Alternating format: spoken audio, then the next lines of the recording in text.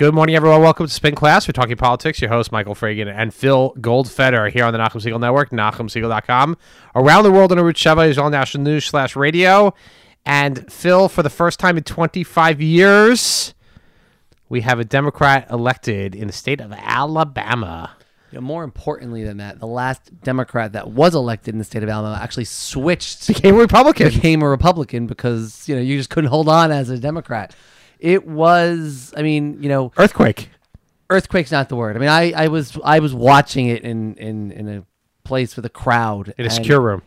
It erupted. It literally, because, as much as the race was going to be close, I think most people believe, and I listened to sort of MSNBC and I watched MSNBC and Fox News and sort of went back and forth because you want to see the prognostications and the predictions and so on throughout the day.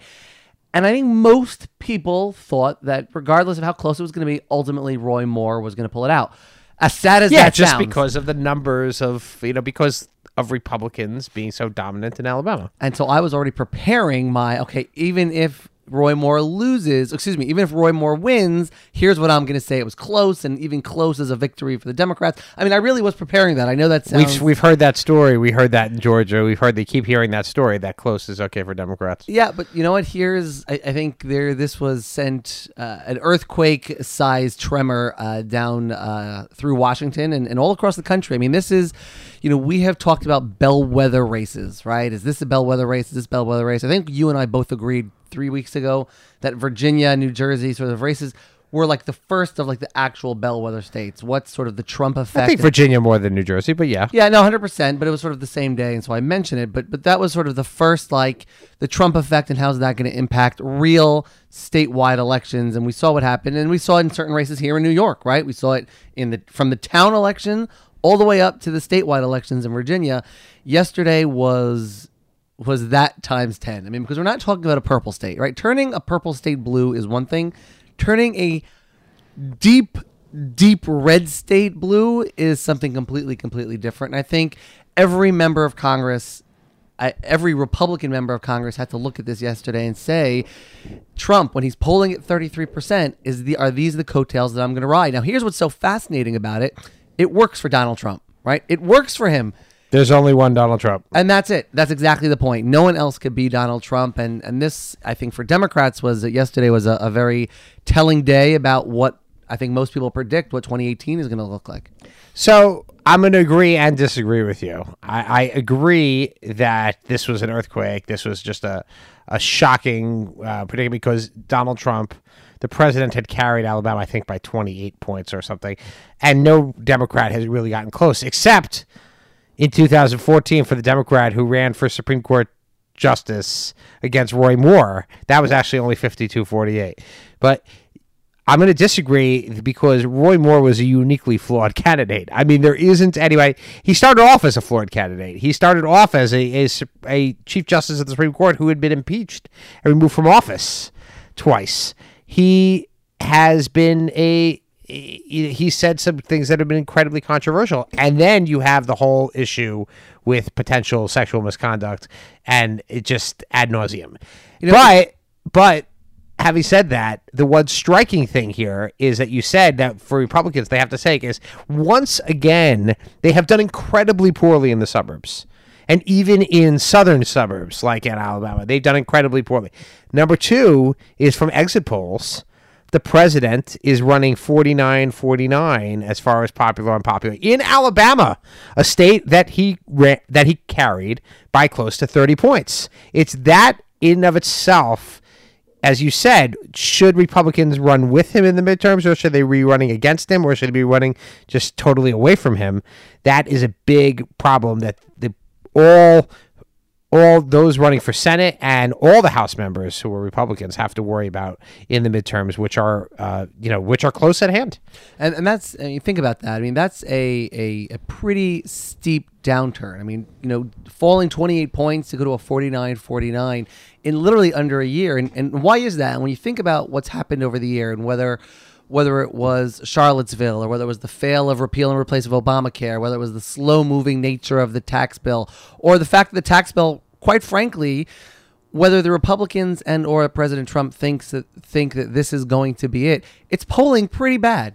it's actually sort of amongst Americans is polling really, really poorly. And so I'm not convinced that, whether they get the tax bill done or not this year, that's going to be it. But this is, like I said, a catastrophic fall from where you swept a state like Alabama by more than 25 points to now be sort of neck and neck. And of course, like this, look, what troubles me is that 2 days ago, nobody was talking about Roy Moore being a flawed candidate. You couldn't find any Republican. Nobody was talking about Roy Moore. The Democrats were talking about it. The Democrats were, of course, talking about how he's... Wait, hold on. No, Republicans wanted him out of the race. That's the only Republican who didn't want him out of the race. Okay, were two Republicans who didn't want him out of the race. Steve Bannon and President Trump. Excuse me. Okay, and so, Mitch McConnell wanted him out of the race. Cory Gardner wanted him out of the race. Richard Shelby got on national TV. The senior senator, Richard Shelby, got on and said, I did not vote for Roy Moore. I couldn't vote for Roy Moore. Richard Shelby is the only one. He is the only one. The only one? Yeah, Mitch McConnell didn't say a word, and the Republican National Committee put money into the race. How much money did they put into the race? But the Senate Republicans did not. And the Senate Republicans pulled out of the race weeks ago, and they were dame. They never came back in. Let's be clear, right? When the news RNC started breaking, is controlled by the president. About 5 or 6 weeks ago, when the news started to break, and the accusers came in and started with the yearbook, and then the mall, and then the other allegations. I don't remember what the total number, 13, 14 allegations that continued to many, right? That continued to pile on. So immediately the mainstream Republicans backed off, right? And there was talk of, well, we should maybe do a write-in candidate. Maybe we should find some other mechanism. There was even talk of delaying the election. Yeah, they tried. Right? There was governor wouldn't do it. The governor absolutely wouldn't do it. They wouldn't have it. And then all of a sudden the Republicans said, hey, wait a second.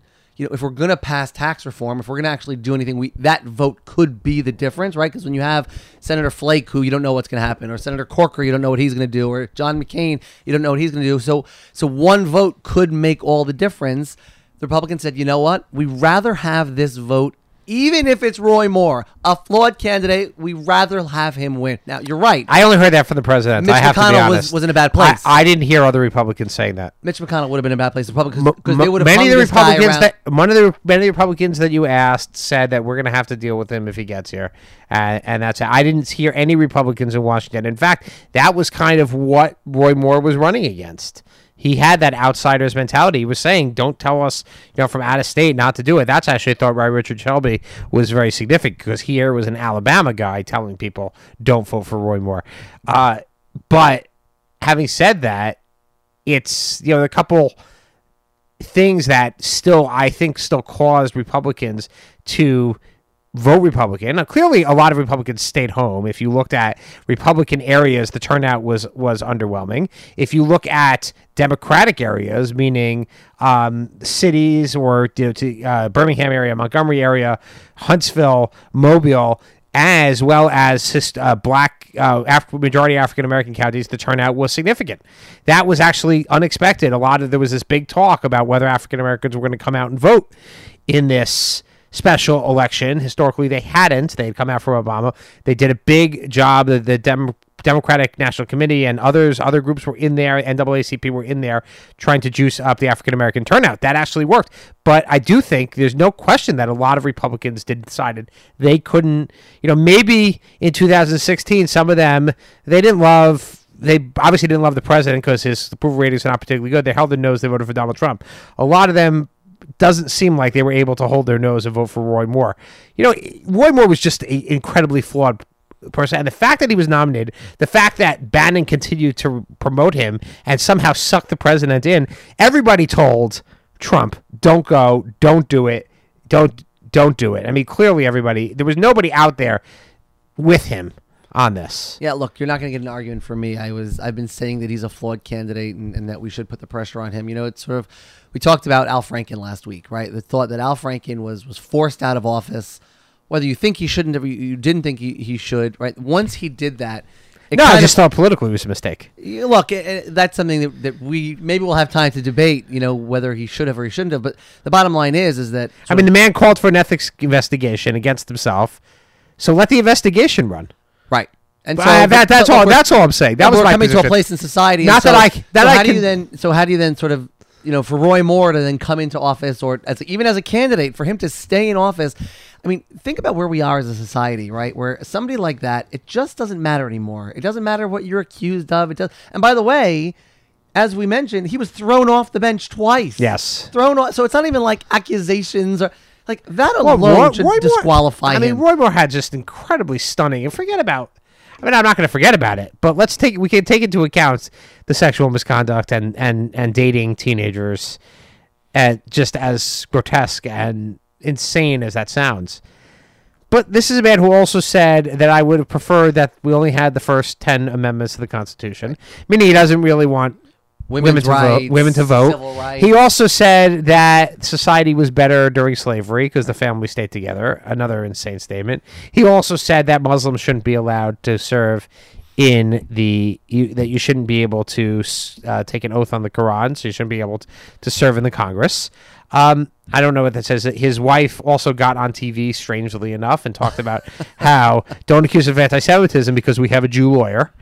And we have other Jews that we're friends with. There's a couple of videos I want to just talk about. The CNN video where Roy Moore's spokesman sort of got up to explain the whole why Muslims should be disqualified. And he says, well, because he can't swear oath on a Bible. And so I think it was Jake Tapper who said, well, you don't have to, there's nothing in the law that requires you to swear on a Christian Bible. If you're Jewish, you could swear on a Jewish Bible. If you're Muslim, you could swear on a Quran, right? And it was just silence. His spokesman had nothing to say because that's the truth.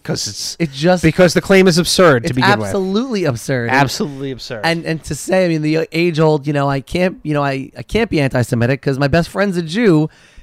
It's cringeworthy. My best friend is a Jew lawyer. It's absolutely cringeworthy. It really is, and it just shows. I mean, I think. Look, I'll leave it to Charles Barkley. He said it best. I mean, seriously. Who thought we would be talking about Charles Barkley on our show? Sir Charles Barkley got, night before the elections and basically urged Alabama residents to say, at some point, stop looking like idiots to the nation and draw a line in the sand by refusing to send Roy Moore to the Senate. So, and that's basically it. I mean, how many times can this guy make Alabama, I mean, if you think about it, a state that has issues of poverty, has issues of education, all kinds of issues up and down, and he somehow doesn't talk about any of those issues, any issues important to the country. He's still stuck in. I mean, the guy's stuck in a time warp. I mean, he's well, whatever. He doesn't exactly represent the party well. He doesn't represent the state of Alabama well. I don't think he represents himself well.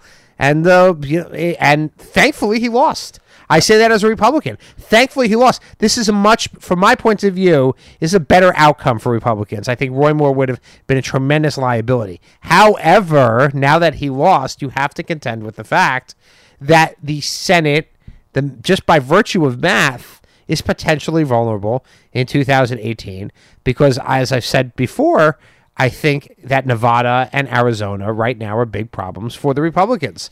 And, I don't know that the Democrats can hold all their seats in states like West Virginia, which is in states like Missouri, in a number of states that are, Montana, that are very red, but we'll have to see.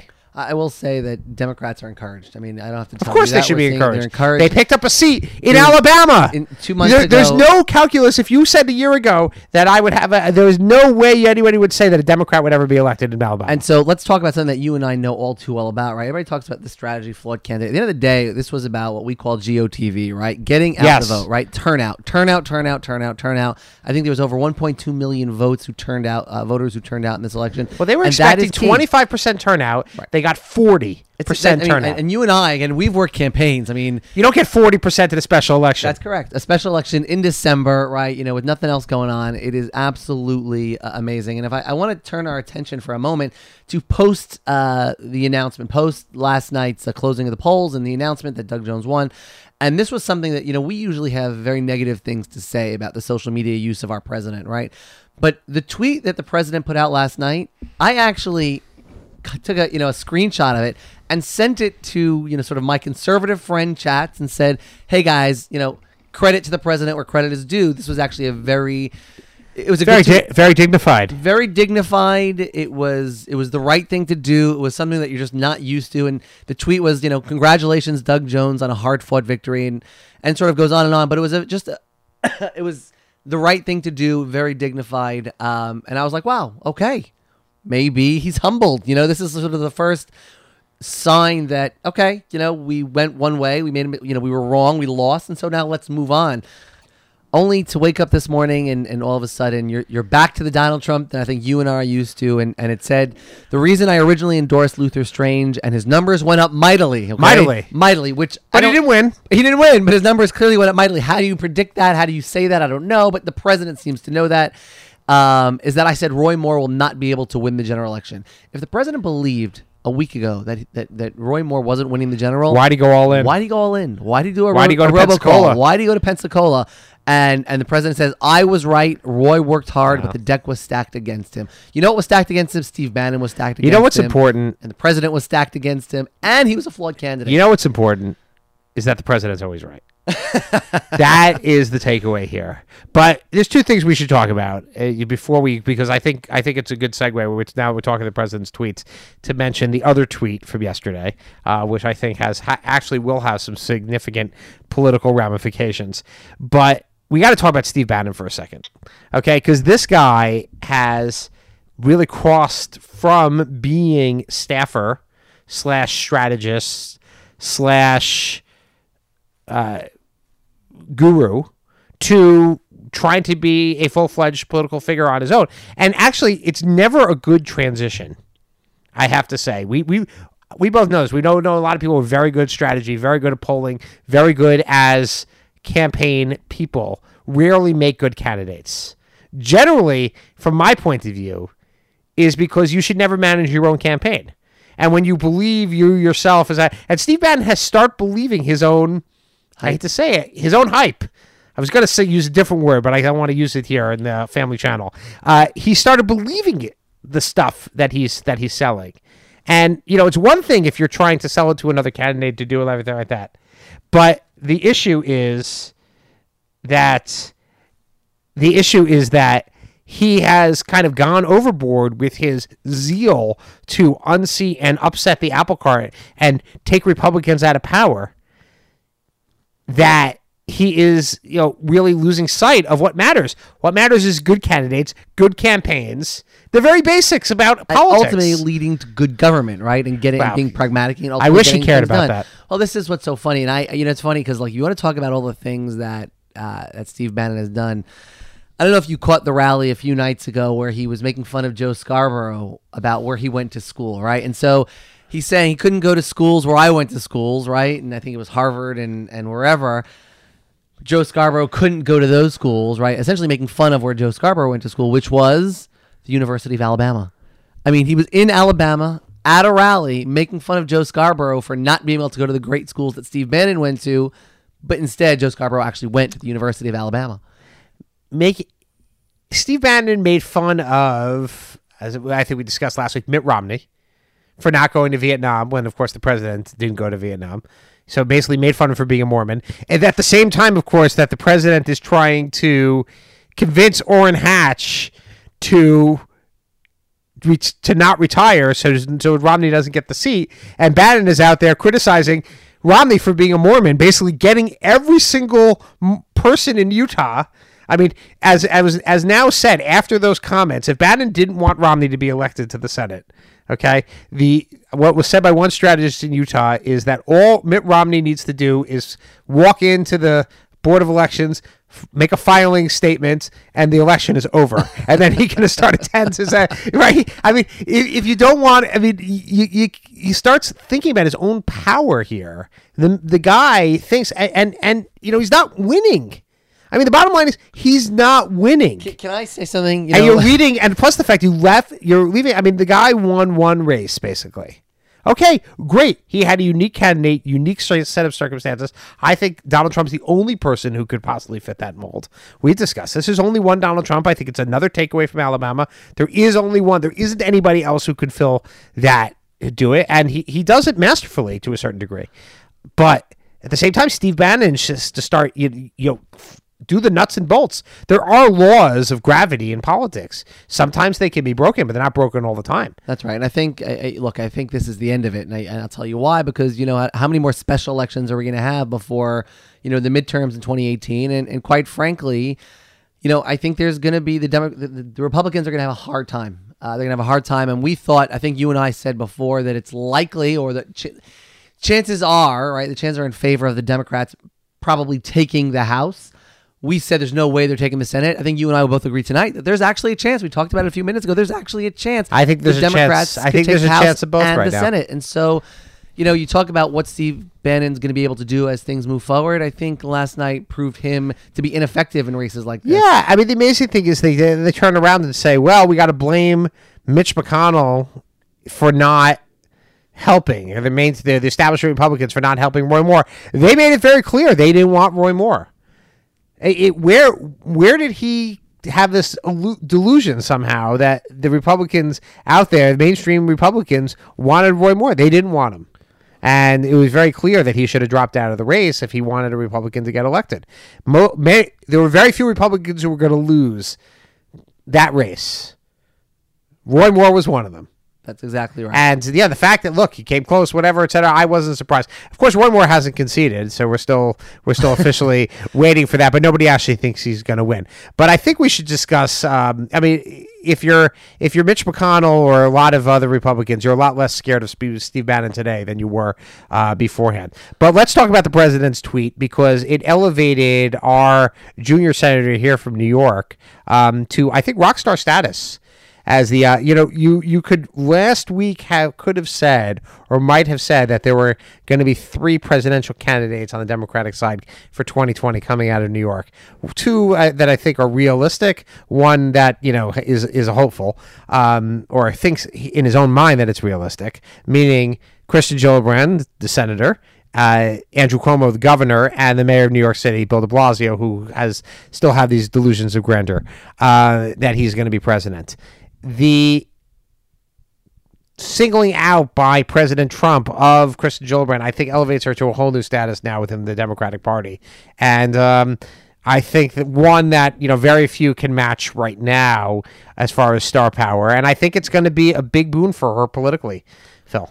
Yeah, no, I agree with that. Look, it's funny. It wasn't too long ago that Newsday was doing a story about how rare it is to see Kirsten Gillibrand in Long Island, right? And you're seeing that. I think there's been training. You don't need to see her anymore. Well, I'm saying there are no Democrats who need to see her, because everybody knows her name. Everybody knows her now. Now that she has been, I can't even say the word, but shamed. But to her credit, look, shamed by the president. She's been building her reputation in Washington, and so sure. So I've said this on this show before. It's very hard to sort of, when you're in the Senate or you're in elected office, to sort of focus on the state capital and focus on your district. It's complicated, especially when you're in Washington.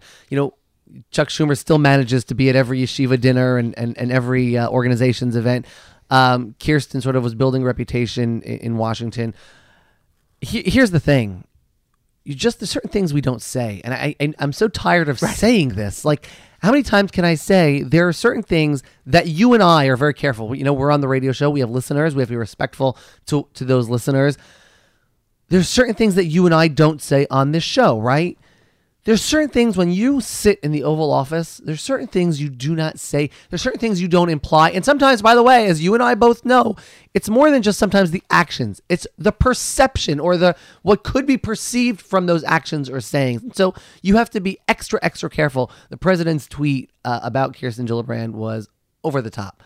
And over the top, even for a guy who many of his tweets are already over the top. And what I will take this a step further, right? For Sarah Sanders to stand up at the podium and defend it, and tell reporters and dare say they to have reporter, a dirty mind. Get your mind out of the gutter. Yes. Really?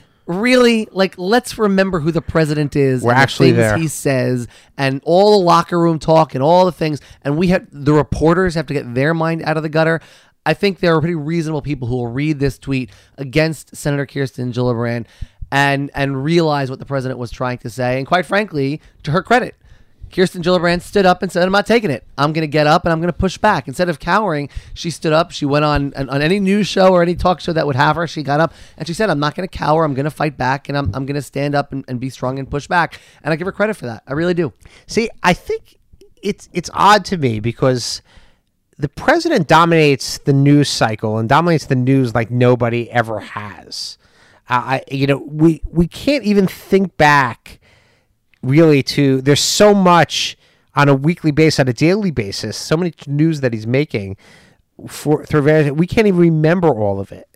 But the thing about Washington, and now that he is, it's not a campaign anymore. You're actually in government. Is that there's a lot of other people who can make news, especially when you make news about them, and a lot of other elected officials who have access to media and can do it. He has other. There is that possibility that people are going to fight back against him. What's fascinating, because I think you and I have learned this the hard way sometimes, is that you don't mention your opponent because you don't want to give them the credibility, right? You don't want to give them the attention. Why do you think sometimes when there's candidates who are running so far ahead, they don't want to debate? When you debate, you're giving an audience to your opponent, right? Exactly. So you mention her name, and all of a sudden you're giving her a platform to get up and speak. It makes no sense at all, because it's once again punching down. I mean, the truth is, so what? It's almost juvenile. I thought that Christian Joe Biden is out there trying to say, president should resign over. Just let it go. Who cares? Right? Look, I think the Democrats... it really it mattered very little that 6 Democratic senators said the president should resign. Who cares? I think what it's come to is that the Democrats and certain senators have realized, and members of the House have realized... They can get under his skin. Here's how we get under his skin. Exactly. And here's how we get him to implode, and here's how we get him to make mistakes, and here's how we get him off script, and here's how... we sort of create a problem for the White House. Because, I mean, look, everybody is predicting, and people are talking about how there's going to be a mass exodus come January from the White House. Because again, you saw Omarosa was yesterday. Omarosa. There was claim that she was escorted out by Secret Service. Escorted out by Secret Service. Secret Service yesterday tweeted that no, we had nothing to do with her exit. I'm saying is that there's definitely people who are uncomfortable in the White House, and this, by the way, we haven't even talked about the investigations. One would think it's a reality TV show, but I think I want to just switch for a second, because as we close out, there is another stealth election going on, Phil, that only insiders know about, but I know we like to talk about a little inside baseball here on the show, which is the race for New York City Council Speaker. It's a closed race that only members of the City Council can vote for. There are, I think, 8 candidates out there, all Democrats, looking to become the next Speaker of the City Council, which is pretty amazing that there are 8 out of 51. So that means every third or whatever, every 6th member is running. So just to lay the foundation, there's 51 members, 3 Republicans, 48 Democrats, and of actually those 4 Republicans, my friend. There are 4. 4, yes. 2 from Queens. 2 from Staten Island. Oh, yes. Yeah. Wow. There's 3 Republicans, 1 Democrat who ran as a Republican. He's still caucusing with 3 Republicans, but either way. So we could talk about that on a different show. 3.5. 3.5 Republicans. But that being said, there are 8 candidates. And remember, this is, I think what you said is sort of a stealth, sort of behind-the-scenes race. Because at the end of the day, while there are debates going on and there's open public forums going on, only council members get to vote for who gets to be speaker. Much like in Congress, right? Only the members of the House get to vote on who gets to be speaker. And so it doesn't matter what you or I think about who should be speaker of the New York City Council. It matters what other council members think. And so, interestingly enough, this is where term limits and the end of term limits were born back in 2008, when there was talk of the 2009 speaker's race. And all of a sudden, by the way, just a few weeks ago, there was talk of, hey, maybe we should think about term limits again, extending term limits for members of the city council. Speaker candidates are trying to speak to their colleagues in the city council. And so a lot of things have been said, but most of it happens behind the scenes. And So who's your favorite? They're all my favorite. They're all your favorite. They're wow. all my favorite. I mean, look. Okay, so you got Mark Levine of the Jewish Caucus. You have Corey Johnson, also of Manhattan. Mark Levine, also of Manhattan. Donis Rodriguez of Upper Manhattan. Richie Torres for the Bronx. Donovan Richards, Jimmy Van Bramer from Queens. Our very own. Robert Cornegie from Brooklyn. Right. Jumaane Williams from Brooklyn. Who I went to college with. I'm very proud we went to Brooklyn College Very together. proud. But look, I don't know. This is something I think is almost unpredictable. I mean, it's there's going to be deals cut. I had. Well, when did the deals get cut? It's got to happen all by January 1st. We only got a couple weeks left. It's only a couple weeks left. Look, this is where it comes down to it. I, fortunately or unfortunately, had the opportunity in the state assembly to pick a new speaker. It is complicated. It is not as simple as people may think. Oh, just pick the best candidate. I mean, there's sort of a lot of backroom dealings that go on about what's going to happen or backroom dealings in politics. Terrible. It's awful, but this is the way the system works. And I like the fact there are forums. You get to hear what people's views are and hold them to it. You hope. But I think only time will tell. All right, so no bets are going to happen this week. We'll have to see. Hopefully, the smoke-filled picture will become a little bit clearer in the coming weeks as you hear it here on the Nachum Segal Network. Thanks for joining us this week on Spin Class. Michael Fragin and Phil Goldfeder wishing you a good week, and stay tuned for Jew in the City Speaks with Allison Josephs.